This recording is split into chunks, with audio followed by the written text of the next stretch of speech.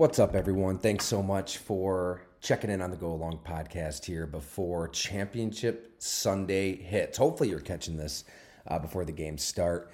Wanted to just include a few sound bites from my trip to Cincinnati. Got to know this Bengals defense really well. It's a wild bunch. They're a lot of fun, and they are embracing their role as heel, as villains, as being the bad guy in this movie, and burning all the money at the end of this movie. So, real quick, get the full story at golongtd.com. It's live right now for you to check out.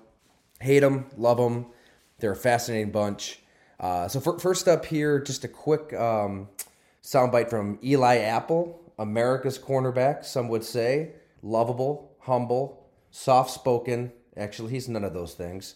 But here's Eli talking about the Super Bowl when Cooper Kupp scored the game-winning touchdown on him with 1:25 left, and his reaction to it. I thought this was interesting. Me and Eli, we talked back during training camp on our training camp tour, and he didn't really get into the Super Bowl, get into giving up the game-winning touchdown that much. But as he said here, he didn't hide from all the vitriol that was spewed on social media after that game. Did it ever bother you? And at what point did you just lean into it and go full heel on everybody? Nah, I don't know. I mean, it is what it is. It's the life of playing the corner to me.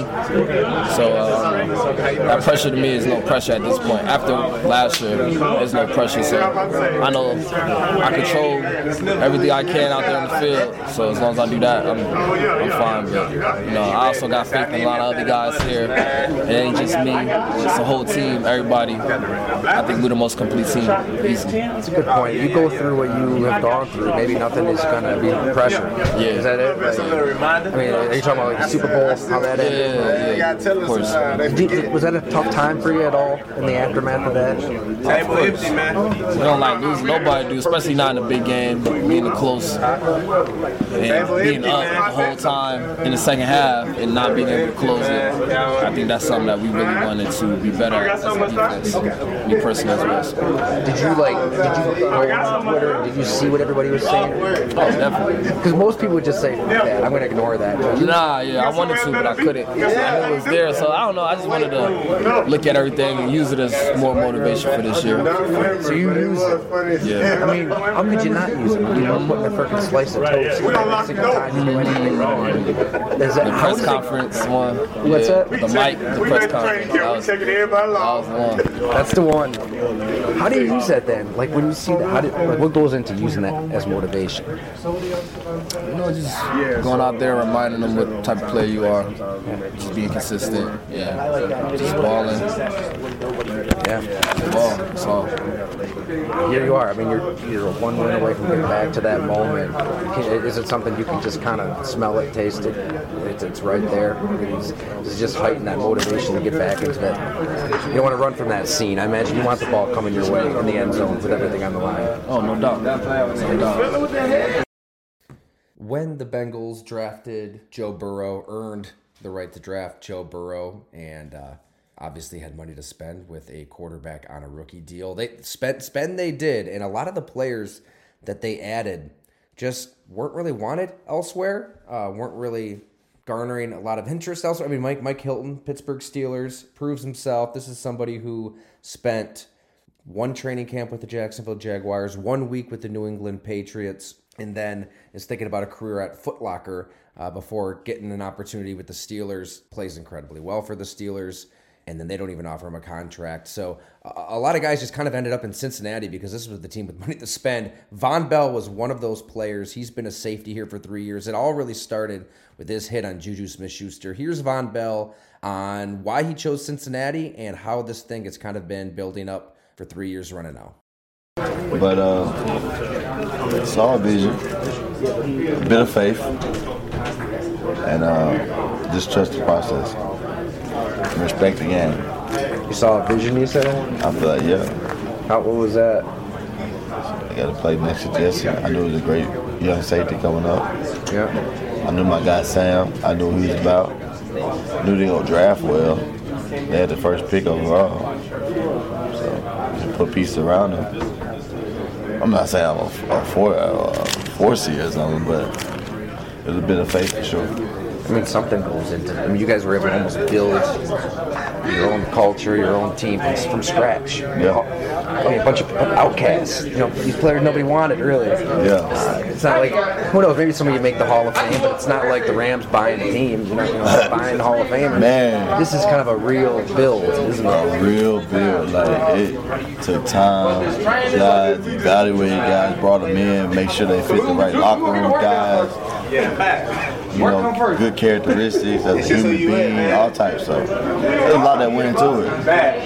And you gotta give credit where credit's due to the front office. They did a great job of putting guys together for sure. Looking forward to facing Juju again. I'm not worried about You've seen him him since then, but I'm not worried about him. 15. Yeah. Another opportunity to go out there with my brothers. That's the biggest thing. And just lastly, when it comes to those X's and O's, why is this team so equipped, you think, to just turn all these quarterbacks into mush? Man, guys buying in, trusting the plan, trusting each other, playing off one another. Cause I feel like to the whole group collectively, we've been playing together for almost 2 years. Me and Justin playing together for 3 years. So we have a great feel for one another and how each other think. We meet a lot, come in on the extra days. So it helps, and we get feedback. And Luke Howell's outstanding. He got a great feel of the play call, how the game flow's going.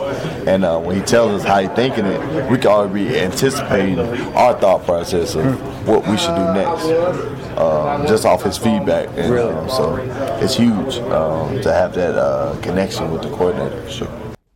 And in the middle of the mayhem is cornerbacks, secondary coach Charles Burks. This is actually his first year in Cincinnati. He coached the corners over in Miami, had a lot of success there with that defense, and then joined the Bengals. So he wasn't around for the Super Bowl loss, but man, really enjoyed this conversation with Charles Burks. You can read the whole Q&A at golongtd.com. I posted that conversation as a separate, in addition to the villain story.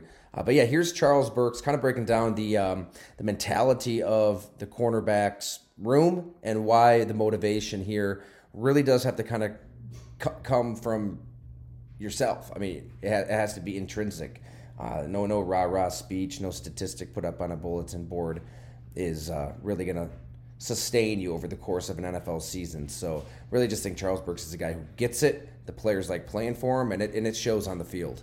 With Mike, so go to Mike Hilton then. I mean, we see pound for pound maybe one of the toughest players in the NFL. Yeah, for sure. Flying off the edge, just throwing himself at Derrick Henry. He doesn't give a shit. Yeah, he doesn't care. How driven was he? When he I guess since you've known him though, how driven does he appear out there with everything he's kind of gone through back to college? Extremely driven. So I'll give you probably this story before the game.